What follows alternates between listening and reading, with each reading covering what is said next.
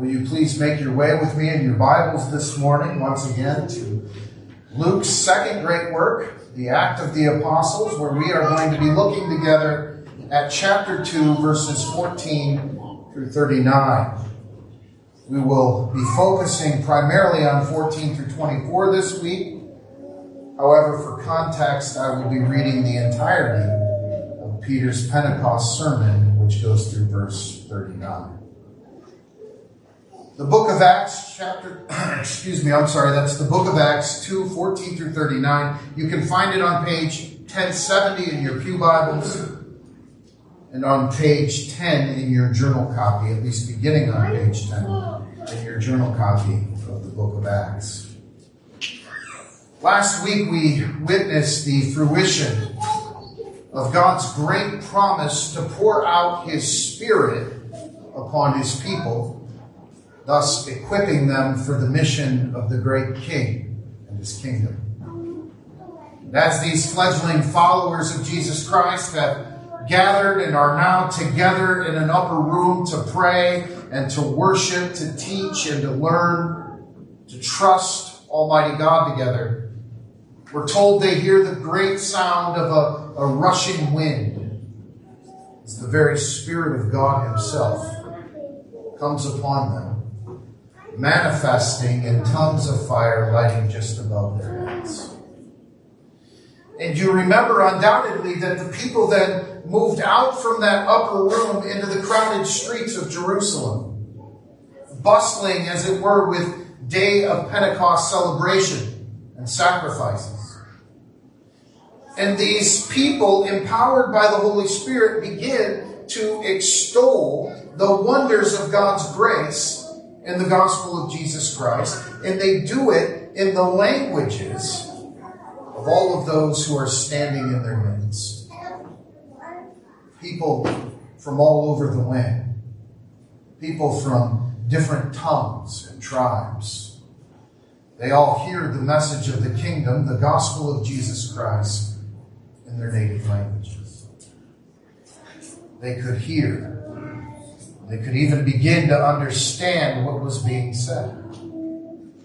I mentioned to you last Sunday morning that there were three things that we need to be considering as this scene on a crowded street in the middle of Jerusalem begins to sort of supernaturally unfold. I'm not going to rehash it all again this morning. However, our text this morning flows directly out of this event, and so I think it's going to be helpful for you and I to keep these things at the very front of our minds as we begin to unpack Peter's sermon here. So first, I pointed out to you the significance or the weight of what is actually transpiring here. This moment in time is truly significant for the body of Christ. This very event marked the dawning of a new era in redemptive history. It is an era that you and I still find ourselves living in today. Our risen King has ascended to His throne at the right hand of the Father and now is pouring out His Spirit upon His people so they can carry out the mission of taking the glorious message of the kingdom, the gospel of Jesus Christ, to the very ends of the earth. The risen and ascended King is building His kingdom. And He's building it through the Spirit-empowered proclamation of the gospel. That day is beginning in earnest here, as these some 120 followers, including the 12 apostles, are obediently waiting to receive from the gracious hand of God the promised gift of His Spirit. This is the moment that Isaiah prophesied when the barren wilderness would become a fruitful field. The gospel will go forth from here. God's messengers, His witnesses, empowered by the Holy Spirit, will take it to the world from here as God calls His people home through the gospel of Jesus Christ. And in our text this morning, we will see Peter begin to enlarge upon this picture. The second thing we looked at last week was the day itself, what the day of Pentecost was truly all about, and seeing the way that God was equipping his church. Luke tells us the day had fully come. We talked about what that meant. It was time. Something was about to happen, something big. Something in prophecy was about to be fulfilled after hundreds of years. We talked about similarities between what took place at Sinai, where the law was given to God's people and written upon tablets of stone. However, now with the giving of the Spirit of God, the law was being written upon the hearts of his people. They are being prepared to be witnesses of the grace of Almighty God and the amazing salvation that they've been given in and through the person and work of the Lord Jesus Christ. They're going to gain understanding in the things of God, which we've already begun to glimpse as Peter stood up in this group and applied 2 verses from 2 Psalms to the very situation that they had found themselves in. Judas was, of course, gone, and they needed to bring the number of the apostles back up to 12. Together they trust God for clarity, for his gracious providence, and Matthias was chosen to replace Judas. Peter was beginning to see clearly after sitting at the feet of the resurrected Savior for 40 days following his resurrection, leading up to the point of his ascension. Again, beloved, I trust that you see the weight of this very moment in redemptive history. Peter will expound more upon it in the text that we will look at this morning. And finally, we consider the result of that event, or this event. Many who are blind will see. That day alone, we are told, 3,000 people bowed before King Jesus and found life through union with him by faith. 3,000. There were those who, of course, saw it as foolishness, who consequently mocked this spectacle on the Jerusalem streets, those who remained in the just judgment for their sin, and then there were those who ran towards the truth that was being proclaimed and, of course, found life in and through Jesus Christ. Beloved, again, I can't say it enough. This is the age that we're living in. The gospel is still being proclaimed by the Spirit-empowered witnesses of the Lord Jesus Christ. It is still doing the work of separation.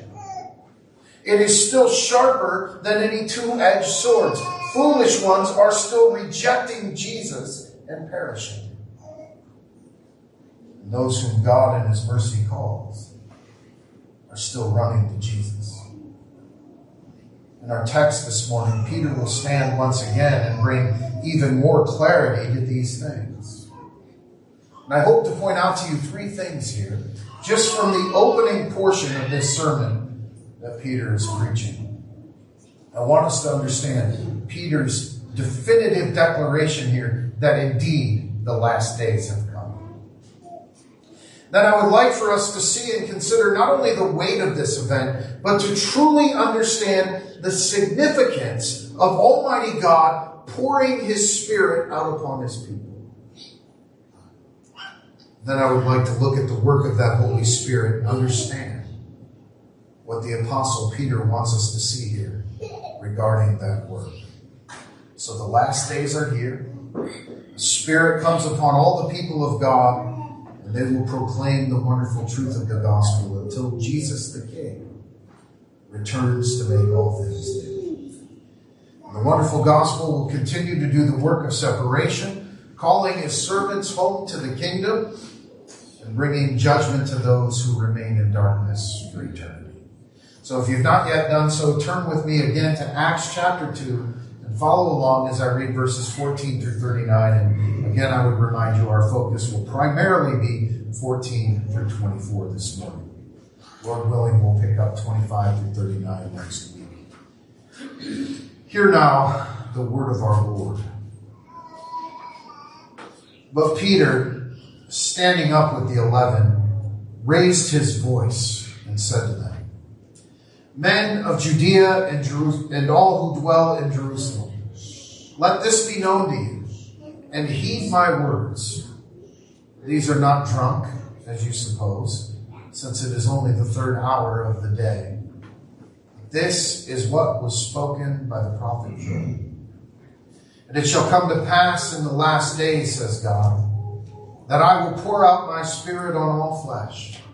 Your sons and your daughters shall prophesy. Your young men shall see visions. Your old men shall dream dreams. And on my men servants and on my maid servants I will pour out my spirit in those days. They shall prophesy. I will show wonders in heaven above and signs in the earth beneath, blood and fire and vapor of smoke. The sun shall be turned into darkness and the moon into blood before the coming of the great and awesome day of the Lord. And it shall come to pass that whoever calls on the name of the Lord shall be saved. Men of Israel, hear these words. Jesus of Nazareth, a man attested by God to you by miracles, wonders, and signs, which God did through him in your midst, as you yourselves also know, him being delivered by the determined purpose and foreknowledge of God, you have taken by lawless hands, have crucified and put to death, whom God raised up, having loosed the pains of death, because it was not possible that he should be held back. For David says concerning him, I foresaw the Lord always before my face, for he is at my right hand, and I may not be shaken. Therefore my heart rejoiced, and my tongue was glad. Moreover, my flesh also will rest in hope, for you will not leave my soul in Hades, nor will you allow your Holy One to see corruption. You have made known to me the ways of life.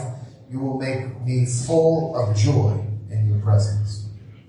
Men and brethren, let me speak freely to you of the patriarch David, that he is both dead and buried, and his tomb is with us to this day. Therefore, being a prophet and knowing that God had sworn with an oath to him that of the fruit of his body, according to the flesh, he would raise up the Christ to sit on his throne. He, foreseeing this, spoke concerning the resurrection of the Christ, that his soul was not left in Hades, nor did his flesh see corruption. This Jesus God has raised up, of which we are all witnesses. Therefore, being exalted to the right hand of God, and having received from the Father the promise of the Holy Spirit, he poured out this which you now see and hear. For David did not ascend into the heavens, but he says of himself, The Lord said to my Lord, sit at my right hand till I make your enemies your footstool. Therefore, let all the house of Israel know assuredly that God has made this Jesus whom you crucified both Lord and Christ. Now when they heard this, they were cut to the heart, and said to Peter and the rest of the apostles, Men and brethren, what shall we do? And Peter said to them, Repent, and let every one of you be baptized in the name of Jesus Christ for the remission of sins. And you shall receive the gift of the Holy Spirit, for the promise is to you and to your children and to all who are far off, as many as the Lord our God will call. This is the word of the Lord. May he always bless the reading of it. Let us pray. Heavenly Father, we are grateful again to come before your word and to sit under the preaching of your word. We pray that your Spirit would attend the preaching of your word, Father. We pray that you would give us ears that hear and eyes that see these things, so that we may be transformed by them more and more for your glory. Father, we ask it in Jesus' name. Amen.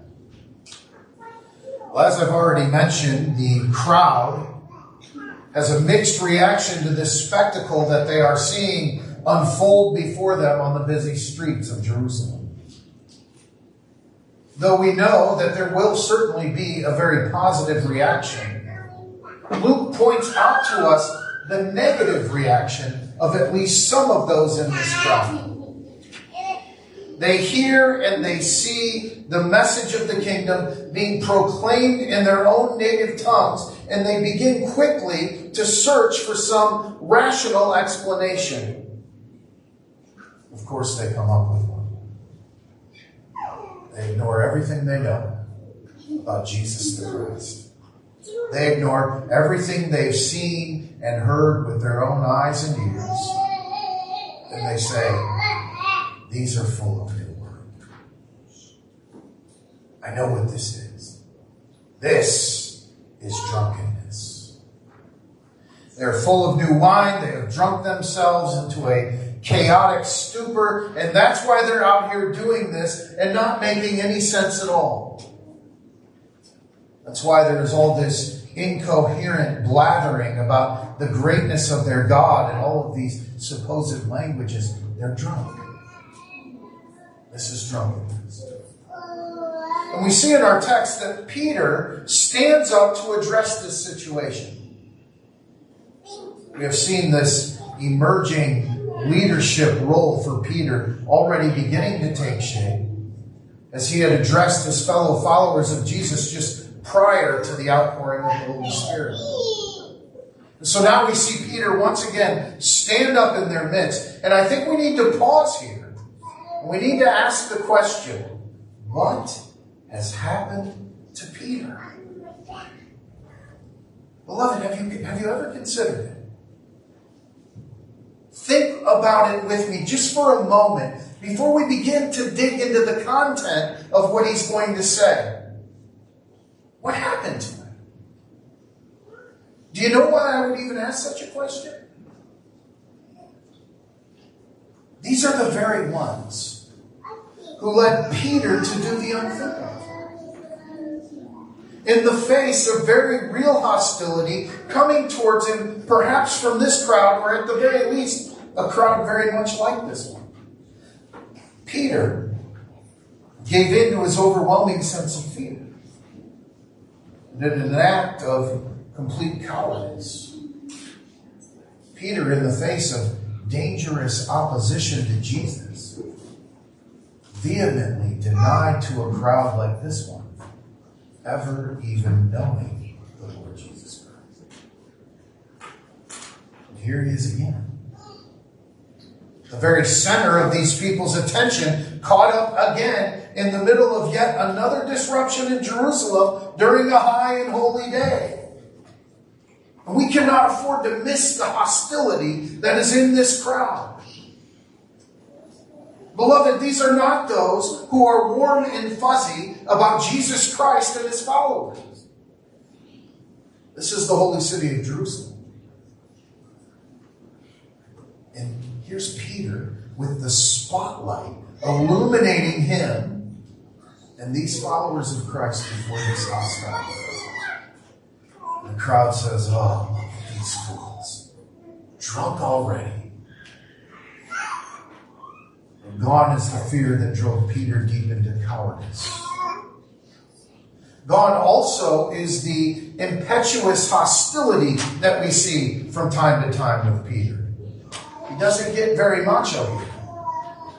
He does not draw out his sword like he did when they came to arrest Jesus and were told that Peter cut off the right ear of the servant of the high priest. No, look at what Peter does. Verse 14, Peter, standing up with the 11, raised his voice and said to them. He calls attention to himself. You see the change, right? He doesn't hide. He does not try in vain to just not make eye contact with anyone. He does not try to go unnoticed. Something in Peter has changed. Why? Beloved, because Peter is a witness to the resurrection. He has sat at the feet of Jesus Christ during this 40-day period between his resurrection and his ascension. He has been transformed by the gospel of Jesus Christ. This is what faith does. It transforms the one who recognizes his deep and desperate need for salvation.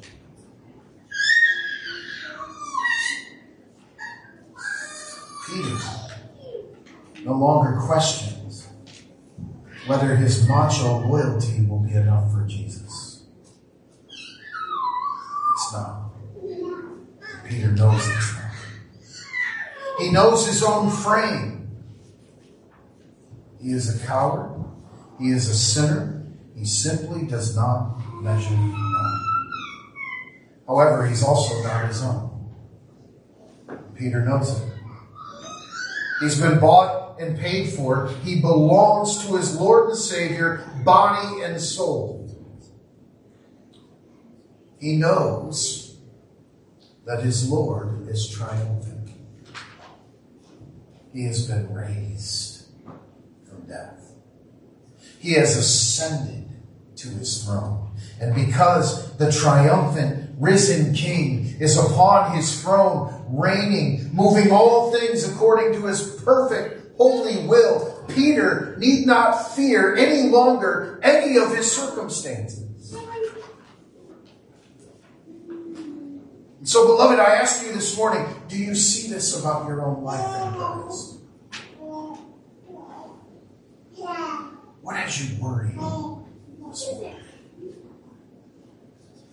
What are you scared of this morning? You are not your own. You belong to King Jesus. What could ever thwart his perfect will for you? Nothing. So Peter, knowing what he knows, addresses this crowd with the truth. First, he raises his voice so as to be heard, and then he points out their foolishness. He says, "Men of Judea and all who dwell in Jerusalem, let this be known to you, and heed my words." In other words, listen up. Listen to what I'm going to say to you. Listen, because this is important. This is the stuff of life and death. Verse 15. These are not drunk as you suppose, since it's only the third hour of the day. Most commentators believe the third hour to be something like 9 in the morning. They are certainly not inebriated at 9 in the morning. It's a foolish rationalization in the face of what has already clearly been seen. Even now they can still see it. No, these men are clearly not drunk. This, Peter says, is what was spoken by the prophet Joel.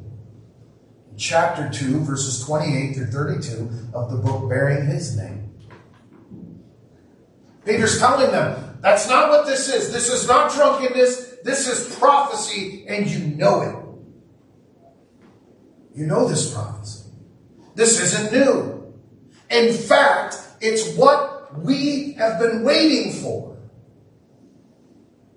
This is the fulfillment of long-awaited prophecy, anticipated prophecy.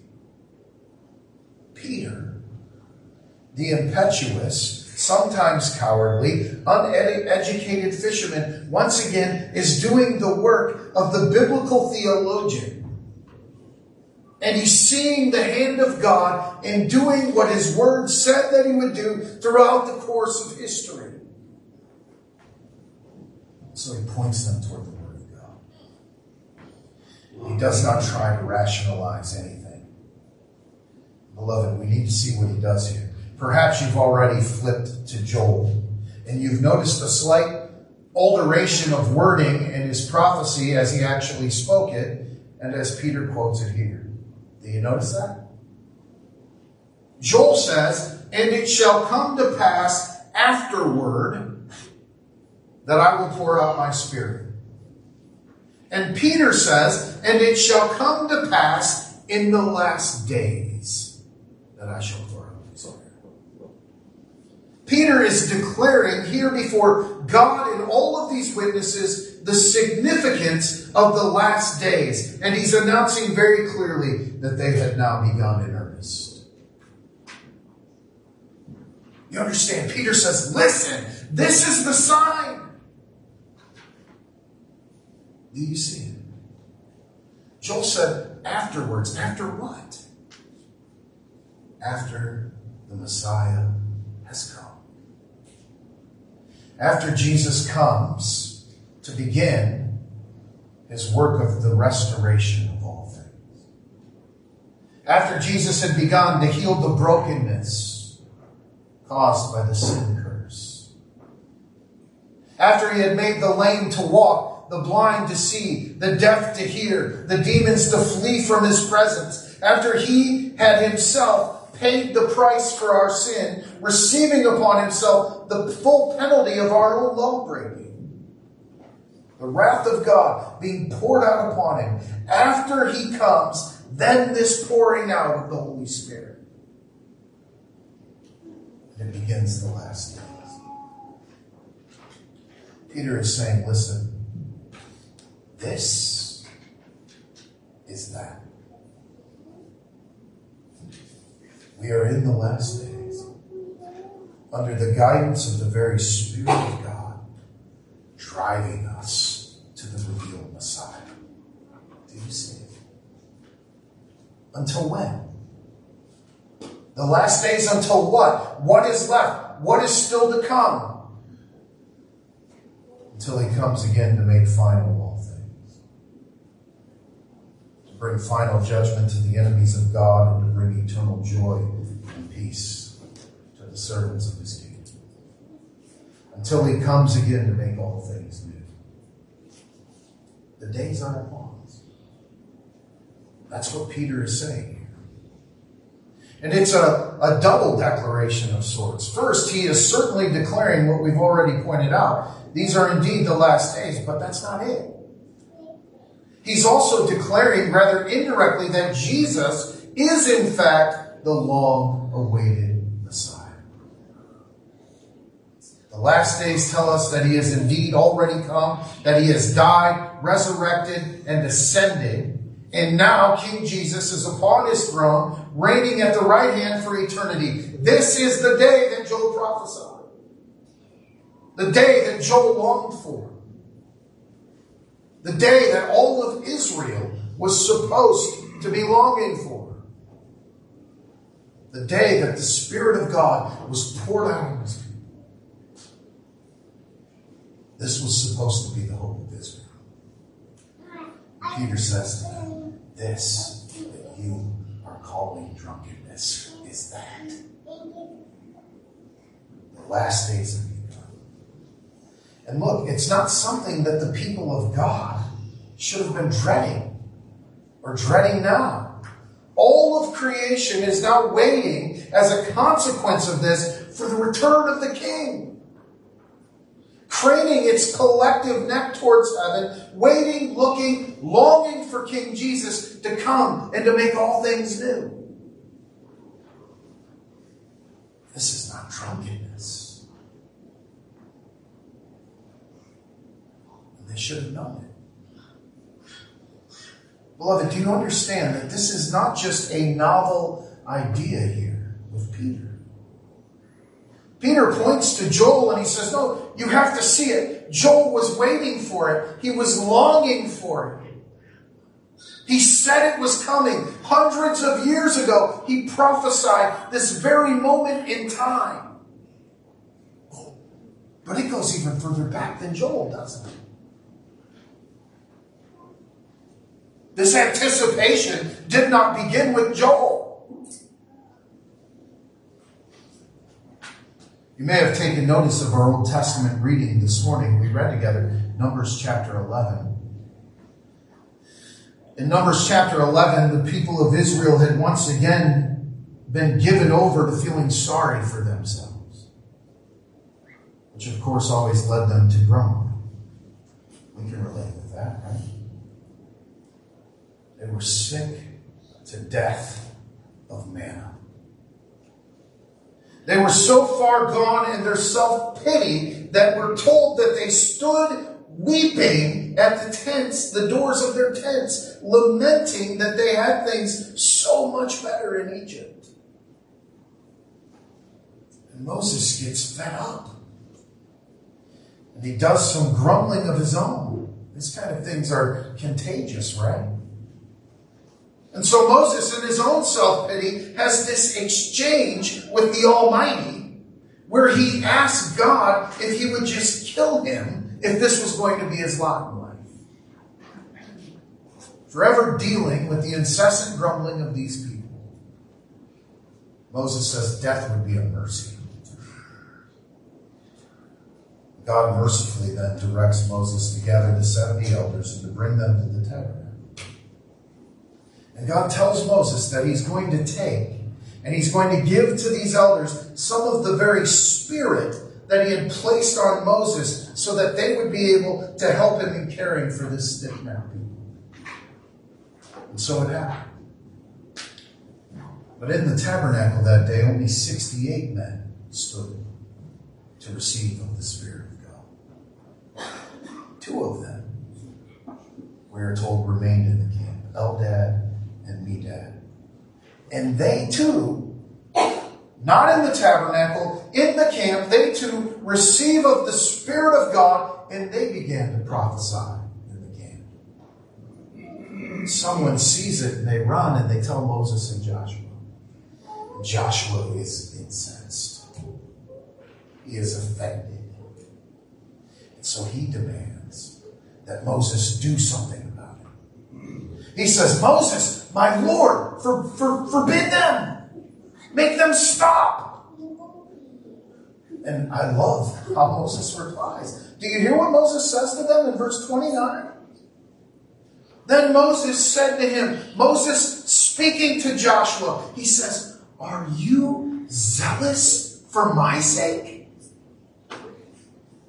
In other words, Joshua, are you worked up now because you're worried about how this makes me look? Are you worked up for the sake of Moses? And then Moses says something. Something that applies to what we're looking at today. Moses says, oh, that all the people were prophets. And that the Lord would put his Spirit upon them. You understand, Moses longed for this day. This day that Peter, as a student of the Word of God, recognizes is the very day that he's in. This is the day. This marks the last days, the beginning of a new anticipation for the people of God. We're no longer waiting for the Messiah to come. The anticipation of God's people is progressive. Do you see that? Moses very clearly looked forward to this day. The prophet Joel, through prophecy, says, alas, thus saith the Lord, the day is coming. The Lord in his mercy has shown me that it's coming, and it will mark a new dawn in redemptive history, where the work of restoration, the restoration of broken things, will continue as the glorious Spirit-empowered message of the gospel will do its kingdom work. Peter says the day is here. The last days have begun. Now we anticipate the work of the gospel saving wretches like us, while we all eagerly await for the return of our King to bring in the new heavens and the new earth. This final consummation of all things. Beloved, do you get a sense of the weight of what's transpiring here? This is the day. You are witnessing it here in Acts chapter 2, and we all, along with these followers of Christ, are now awaiting the next great thing. The last days have dawned. And now we, like them, watch as the gospel does its work through Spirit-empowered messengers preaching the wonderful gospel of Jesus Christ to the very ends of the earth. He has not yet come again. we wait for it. We anticipate it. We don't dread it. Right? Come, Lord Jesus. Beloved, I want you to see, though he has not come, do you see that his winnowing fork is in his hand? Separation is taking place. Wheat and chaff are being sifted out through the proclamation of the gospel. The foolish are even now running headlong into their own condemnation through the rejection of Jesus, the Messiah King. The servants are running towards the loving arms of Jesus and finding complete rest in him. They're being transformed by the grace of God. They're being equipped to do the work of the kingdom and the service of the King through the power of his Spirit. This is what you are called to in this age.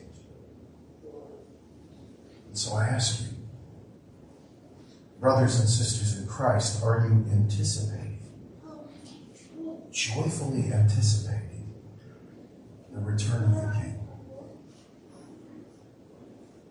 How can we know? Are you joyfully serving the King? Are you rejoicing this morning to see your place even here? Is this your place? Is this the most important thing that we do as the bride of Christ here at Peace Reformed Church in Napoleon, Ohio? Ask yourself this morning, what will disturb your peace in this kingdom work? Are you more concerned with things that are not this?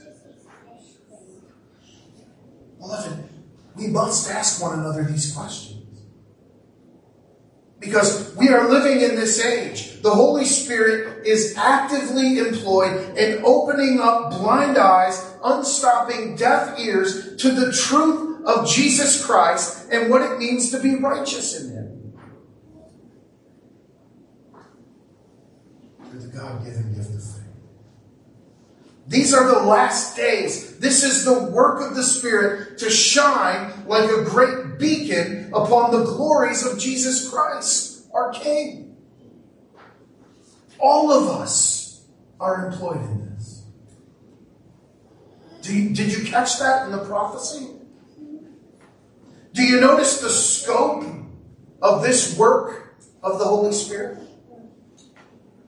God says, I will pour out my Spirit on all flesh, sons and daughters, young and old, male and female servants. Did Joel or Moses or Peter, for that matter, happen to miss your particular demographic?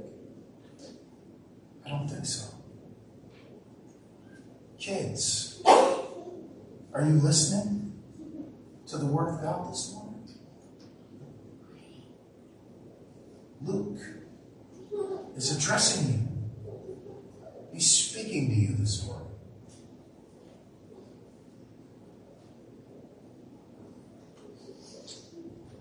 You will speak of the glories of your King. Praise God. It's what his people do in the Spirit. It's always been the hope of this age. It brings me to one final point here at the outset of this wonderful sermon given by the Apostle Peter. Perhaps you're asking yourself this morning, what do we do? What should I do? How do I get to work in this? How do I make up for all the wasted time getting upset over silly peripheral things? How do I get the training I need for this kind of evangelism, this Holy Spirit-fueled evangelism to take place? You understand, Steve, I'm not an eloquent person. Is there something I could do to perhaps improve my eloquence? Listen to me. Listen to me this morning. Please do not miss the work and the power of the Holy Spirit here. Trust that all you need is given to you by God Himself. The fruit of the Spirit is yours if you indeed belong by faith to the Lord Jesus Christ. The Spirit is equipping you for the kingdom work of this age by making you more loving, more joyful, more peaceful, more patient, more kind, more prone to goodness, more faithful, more gentle, more self-controlled. Is that true? You are being transformed for this. Beloved, we must see the big picture here for the church, or we're just going to continue to get annoyed over our own personal bugaboos, our own traditions, our own sinful expectations of others and their motives. So let's paint this picture just as clearly as we possibly can so far here in the book of Acts. Your resurrected King has thrown down the power of sin, death, and the devil. Not for a moment, but for eternity. It's done. He is and He will always remain triumphant. He has ascended His throne and is reigning for heaven, over heaven and earth for eternity. You are now in His omnipotent hands. You belong to Him.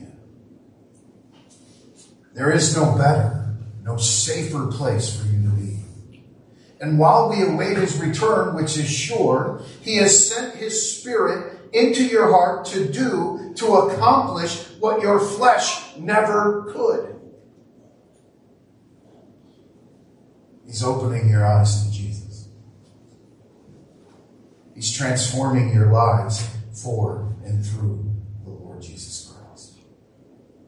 He's filling you with the Spirit's fruit for the sake of the name of Jesus the King. And you can trust Him. And you can eagerly await His coming when He will bring you all the way home. Praise God. One of the podcasts that I regularly listen to, and I don't talk about podcasts very often. I don't listen to that many of them, but there's one that I do, and it's called Theocast. And I'm sure many of you have probably been familiar with it, or you listen to it yourself. They have a slogan that they place on some of their merchandise, and it's this: trust Christ and calm down. And I love it. I love it. What are you to do? You are to trust Christ and rest in Him. Trust that the Spirit's work is taking place in and through your life. Go to the Word and be comforted in God's faithfulness. A new day has dawned, and we now await the glorious finish. Beloved, do you see it this morning?